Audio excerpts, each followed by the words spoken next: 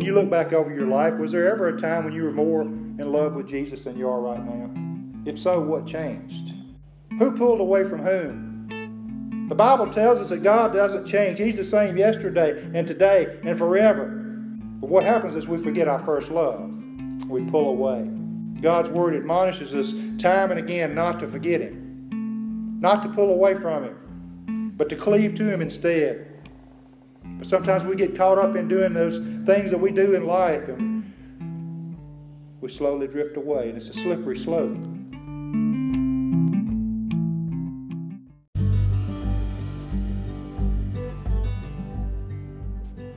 Welcome to the weekly podcast of Independent Methodist Church in Macon, Mississippi. It is our hope that this message will encourage you, strengthen your faith, and draw you closer to Jesus Christ.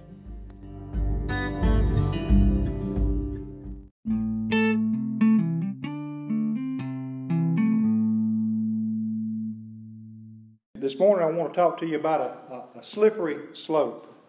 When you hear the word idolatry, what do you think about?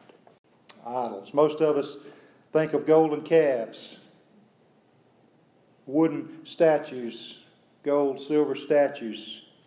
We think of those high places mentioned in the Old Testament, that in the land of Canaan and there are other places.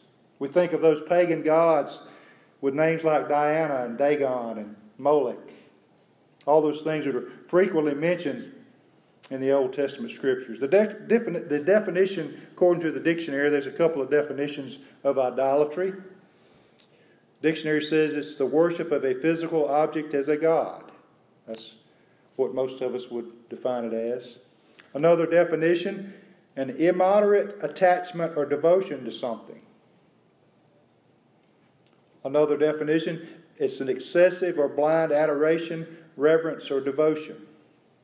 Pastor and author Tim Keller defines it this way when speaking of idols. He says this: an idol is anything more important to you than God. Anything that absorbs your heart and imagination more than God. And anything that you seek to give you what only God can give. However you define idolatry, it's a slippery slope. We see in the Ten Commandments what God thinks about it. The first two of the Ten Commandments deal with it. The first commandment, you shall have no other gods before me, God says. The second commandment, you shall not make for yourself an image in the form of anything in heaven above or on the earth beneath or in the waters below. You shall not bow down to them or worship them, for I, the Lord your God, am a jealous God, punishing the children for the sin of the parents to the third and fourth generation of those who hate me, but showing love to 1,000 generations of those who love me and keep my commandments. The first time we're given a hint of idolatry in the Bible is in Genesis 31. We talked about it a little bit in Sunday school this morning, kind of unknowingly. You remember Jacob had gone to his uncle Laban's place to get himself a wife. And he loved Rachel. They had two daughters, Leah and Rachel. And he worked his period of time that he was supposed to work to gain Rachel's hand in marriage. And Laban pulled a trick on him and sent Leah into him. But he loved Rachel so much, he worked another 7 years to gain Rachel's hand. Ended up being there about 20 or 21 years, I believe, if you do the math. And finally, he'd had enough. So he gets his wives and his kids and all his belongings, and he loads them up and he heads off back home. But the first instance we hear about some idolatry is in that Genesis 31. He put his children and his wives on camels, drove them all ahead of him, and everything he had accumulated and padded around. And then in verse 19 of chapter 31 of Genesis, when Laban had gone to shear his sheep, and as they're about to leave, Rachel stole her father's household gods. Rachel stole her father's household gods. Right there, early on, in the history of this family that would become the Jewish nation, Rachel took her father's household gods and brought them with her. This favorite wife, this wife that Jacob loved, this matriarch of the children of Israel, one of the matriarchs. We see it there. early on. The first time we see idolatry as a nation, as a whole nation, was in Exodus 32 at the foot of Mount Sinai. Moses has been called up to the top of the mountain to speak with God and to get the 10 Commandments. The children of Israel waited 40 days and 40 nights and became impatient. They said, we need a God to worship. So they had Aaron fashion a golden calf, and they worshiped that golden calf. They chose to do it. As the Old Testament moved on with the story of Israel, idolatry picked up in frequency and severity. And the book of Judges is filled with their idolatry.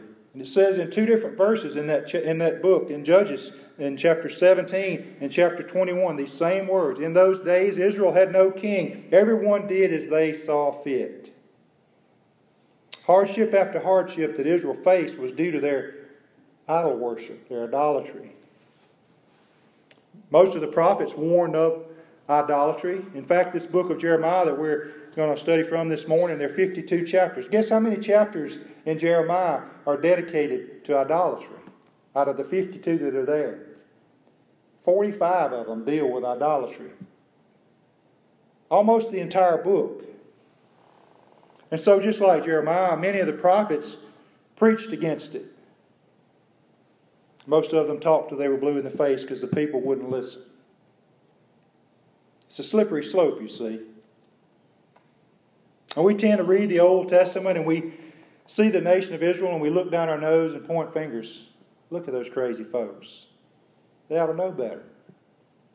We shouldn't be too quick to point fingers. There's some thinking that maybe we don't have to deal with that today. It's just as real today as it was then. It's just as real today in 21st century America as it was then. It's not an Old Testament problem. The same things that went on 2,000 years before Christ are still going on 2,000 years after Christ came on the scene. We look around America on any given Sunday, you can turn on the TV and find a false teacher. You can look around America on any given Sunday and find stadiums full, the river full of boats. Yet the parking lots are empty in churches. Pews are mostly empty in most churches. We're headed in the wrong direction, people. And so this morning we're going to look at Jeremiah chapter 2 and see what God spoke through that prophet to those people back then. He gave them warnings and advice, and it's the same warnings and advice that He gives to us today as we talk about the slippery slope of idolatry. Now let's read together chapter 2, starting in verse 1. We'll read down to verse 13. Jeremiah chapter 2, starting in verse 1. The word of the Lord came to me. Go and proclaim in the hearing of Jerusalem. I remember the devotion of your youth, how as a bride you loved me and followed me through the desert, through a land not sown. Israel was holy to the Lord, the firstfruits of His harvest. All who devoured her were held guilty, and disaster overtook them, declares the Lord. Hear the word of the Lord, O house of Jacob, all you clans of the house of Israel. This is what the Lord says. What fault did your fathers find in me, that they stayed so far from me? They followed worthless idols and became worthless themselves. They did not ask, where is the Lord who brought us up out of Egypt and led us through the barren wilderness, through a land of deserts and rifts, a land of drought and darkness, a land where no one travels and no one lives. I brought you into a fertile land to eat its fruit and rich produce. But you came and defiled my land and made my inheritance detestable. The priests did not ask, where is the Lord? Those who deal with the law did not know me. The leaders rebelled against me. The prophets prophesied by Baal, following worthless idols. Therefore I bring charges against you again, declares the Lord, and I will bring charges against your children's children. Cross over to the coast of Kittim, and look, send to Kedar, and observe closely. See if there's ever been anything like this. Has a nation ever changed its gods? Yet they're not gods at all. But my people have exchanged their glory for worthless idols. Be appalled at this, O heavens, and shudder with great horror, declares the Lord. My people have committed two sins. They have forsaken me, the spring of living water, and have dug their own cisterns, broken cisterns that cannot hold water. Let's pray. Father, speak to our hearts this morning through your word, Lord. Give us understanding through the power of your Holy Spirit as we look into these things. It's in Jesus' name I ask it. Amen. We talk about the slippery slope of idolatry. I see three things in this passage that Jeremiah spoke to these people back then that I think apply to our lives today. The first thing I want you to remember or to think about, we need to remember our first love. We need to remember our first love. Do you remember your first love? I think I've told you before. Mine was in second grade. The cutest little girl in our class planted a wet kiss right here on this cheek under that big oak tree down there in the playground over here at the school. And I know my face was red because I felt like I was on fire. But I was instantly smitten. And so we smiled and waved at each other across the classroom and passed notes for a few days. But as second grade romances go, it was over with in about a week. But I'll never forget it. You remember when you were first married and how you were so in love and everything was just hunky-dory? You wanted to spend every waking hour with each other. But things don't usually stay that way, do they? You still love each other, but things don't stay quite the way they did when you're first newly married. A couple of people made these statements about wedded bliss and marriage. Prince Philip said this. He said, when a man opens a car door for his wife, it's either a new car or a new wife. Frank Sinatra, y'all know Frank Sinatra.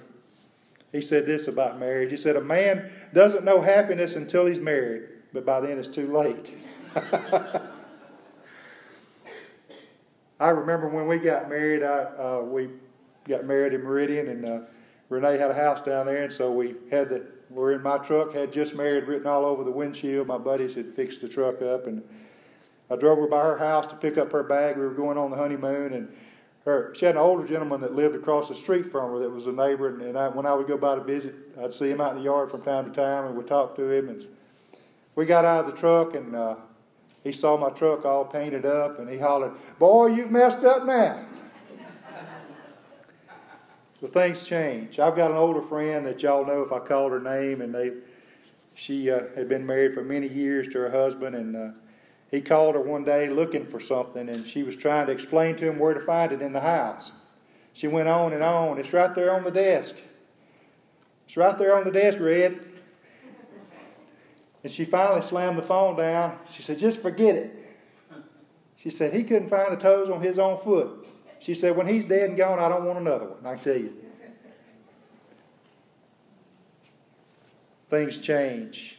Through the prophet, God brings to their minds how they were once devoted to Him, like a married couple. He says there in verses 2 and 3, he said, "I remember the devotion of your youth, how as a bride you loved me, and followed me through the desert, through a land not sown.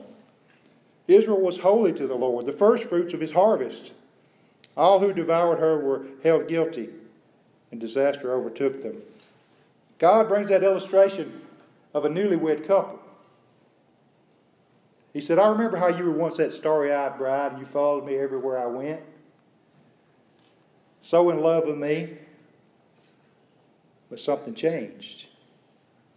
Let me ask you a question this morning. When you look back over your life, was there ever a time when you were more in love with Jesus than you are right now? If so, what changed? Who pulled away from whom? The Bible tells us that God doesn't change. He's the same yesterday and today and forever. But what happens is we forget our first love. We pull away. God's Word admonishes us time and again not to forget Him, not to pull away from Him, but to cleave to Him instead. But sometimes we get caught up in doing those things that we do in life, and we slowly drift away, and it's a slippery slope. That was the problem that Jesus pointed out to the Ephesians in Revelation chapter 2 when Jesus wrote that letter to the Ephesians.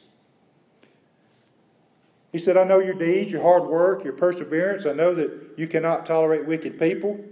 You've tested those who claim to be apostles but are not, and have found them false. He says in verse 3 of Revelation 2, you have persevered and have endured hardships for my name and have not grown weary. Yet I hold this against you. You have forsaken the love you had at first. And once we start down that slippery slope, it's hard to turn around. The longer we stay on it, the more difficult it is. We need to remember our first love. But the second thing I think we need to do, we need to realize our family follows our lead. We need to realize our family follows our lead. When it comes to spiritual matters, your family follows your lead. Look at verses 5 and 6 there.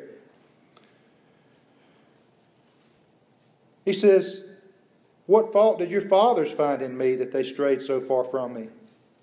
They followed worthless idols and became worthless themselves. They didn't ask, where is the Lord who brought us up out of Egypt and led us through the wilderness, through that dry and desert land? He goes on to say in verse 7, to remind them, I brought you into a fertile land to eat its fruit and rich produce, but you came and defiled my land and made my inheritance detestable. Our family follows our lead. Men, this is especially important for us. Your family follows your lead. We need to realize that. We're the spiritual leaders of our household as men. That's the way God designed it. Listen to these numbers. This is from the Baptist Press and Promise Keepers. They coordinated together on a study. When a father goes to church, 2/3 to 3/4 of the children attend church as adults. 2/3 to 3/4 if the father goes to church, regardless of what the mother does. If the mother goes, but the father doesn't go, 1 out of 50. 1 out of 50 when the father doesn't go to church. Proverbs 22 and verse 6 says, train up a child in the way he should go, and when he is old, he will not depart from it. Deuteronomy 6 and verse 6 says, these commands I give you today are to be on your hearts. Impress them on your children. Talk about them when you sit at home and when you walk on the road and when you lie down and when you get up. Tie them as symbols on your hands and on your foreheads. Write them on the doorframes of your houses and on your gates. Your family follows your lead. When you pull away from God and start allowing other things to take priority, it's a slippery slope. And not only do you suffer the consequences, your children and grandchildren do too. God says so there. Look at verse 9 and 10. He says, therefore I bring charges against you again, and I will bring charges against your children's children. Now, he's not saying there that the children are suffering for the sins of the parents. They're not paying for their parents' sins. But what he's saying is they're going to follow your lead. You remember we read that scripture from Genesis 31 where Rachel, it says she took her father's idols. When she took her father's idols, they became her idols. And that's the way it is. Our families follow our lead. We need to be making sure that we're leading our family spiritually. Parents, grandparents, how are you leading your family? Because they're going to follow your lead. Wherever you go, they're going to follow. Are you showing them that the relationship you have with the Lord is the most important thing in your life? Or are you showing them something else? Do they see something in your life that's of greater priority than your relationship with God? You may not think they can see it, but they can see it. They will see it, and they will follow your lead. And not only that earthly family, but there's another problem there was going on in Israel that's going on today. Look at verse 8. It says, the priest did not ask, where is the Lord? Those who deal with the law did not know me. The leaders rebelled against me. The prophets prophesied by Baal, following worthless idols. You see, those that were supposed to be leading the worship of God, he says, they did not know me. They did not follow me. Therefore, they led everyone astray. 1 John 4 and verse 1 says, dear friends, do not believe every spirit, but test the spirits to see whether they're from God, because many false prophets have gone out into the world. We can turn on the TV any given Sunday and see false teachers.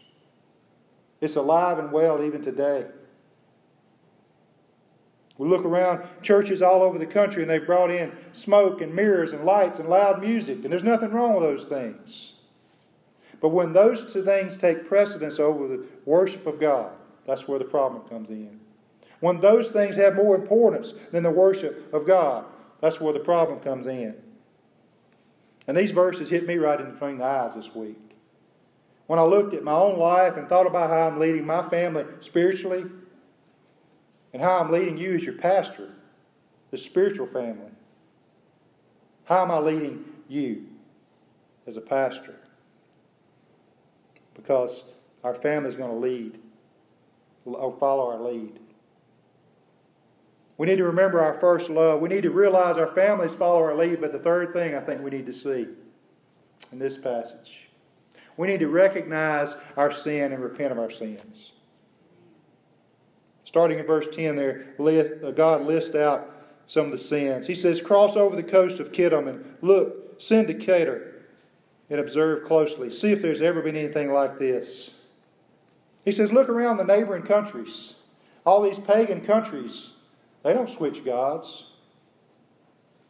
Has anything ever happened like this? But you people, my people, have forgotten me. And he goes on, he says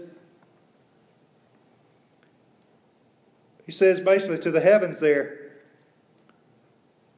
in verse 12, he says, be appalled at this, O heavens, and shudder with great horror. He's saying to the heavenly host, look what's going on down there.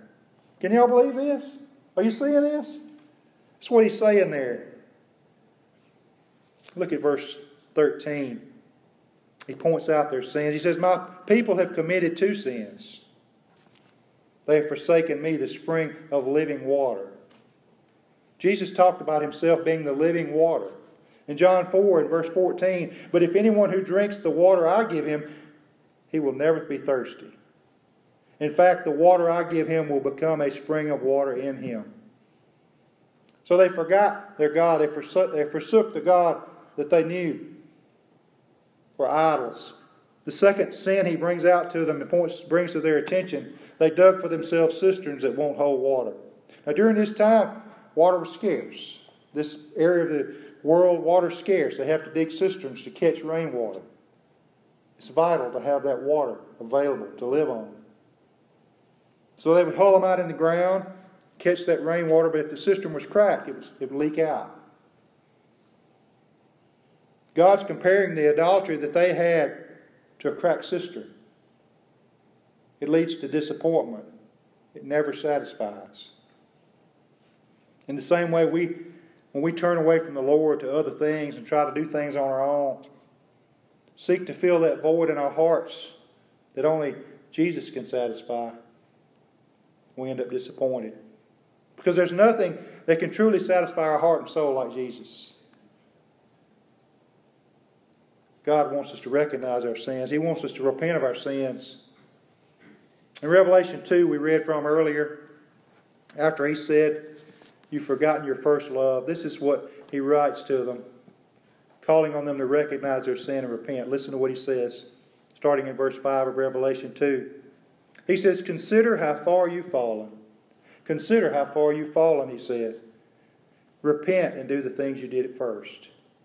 Zechariah 1 and verse 3, God says, return to me and I will return to you. It's a slippery slope. We need to come back to him. We've not talked about anything new this morning, just some basic lessons from God's Word that Jeremiah the prophet gave to his people that they apply to us today, 2,000 years after Christ. So maybe this morning you realize that you've strayed from God. Maybe you've forgotten your first love. God's calling you back to him this morning.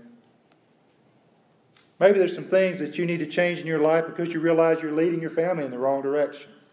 You're not leading them to Jesus, you're leading them away. By your words, your actions, your deeds, your lack of devotion to him. He's calling you to come back to him today. To turn your family around, turn yourself around, get off that slippery slope. Maybe you've been trying to fill the void that's in your heart with other things that only Jesus can satisfy. He's the bread of life. He's the living water. John 6, Jesus said of himself, I am the bread of life. Whoever comes to me will never go hungry, and whoever believes in me will never be thirsty. Jesus is the living water. Jesus is the bread of life. You come to Him by faith this morning. And if you do, you'll live forever with Him. Just reach out to Jesus because He's reaching out for you. He always has and He always will. Let's pray. Father, we're grateful for this message from your word, Lord. Help us to apply it to our hearts and lives this week. Help us to recognize and repent of our sin. Help us to realize that the choices we make not only affect us, but they lead our family as well. And Father, they follow our lead. Help us to make sure we're leading them to you, not away. And Lord, help us to return to our first love. Just like a young bride pines for her husband, Lord, help us to pine for you. Clamor to be near you. Forgive us where we failed to do that in the past, Lord. It's in Jesus' name we ask it. Amen.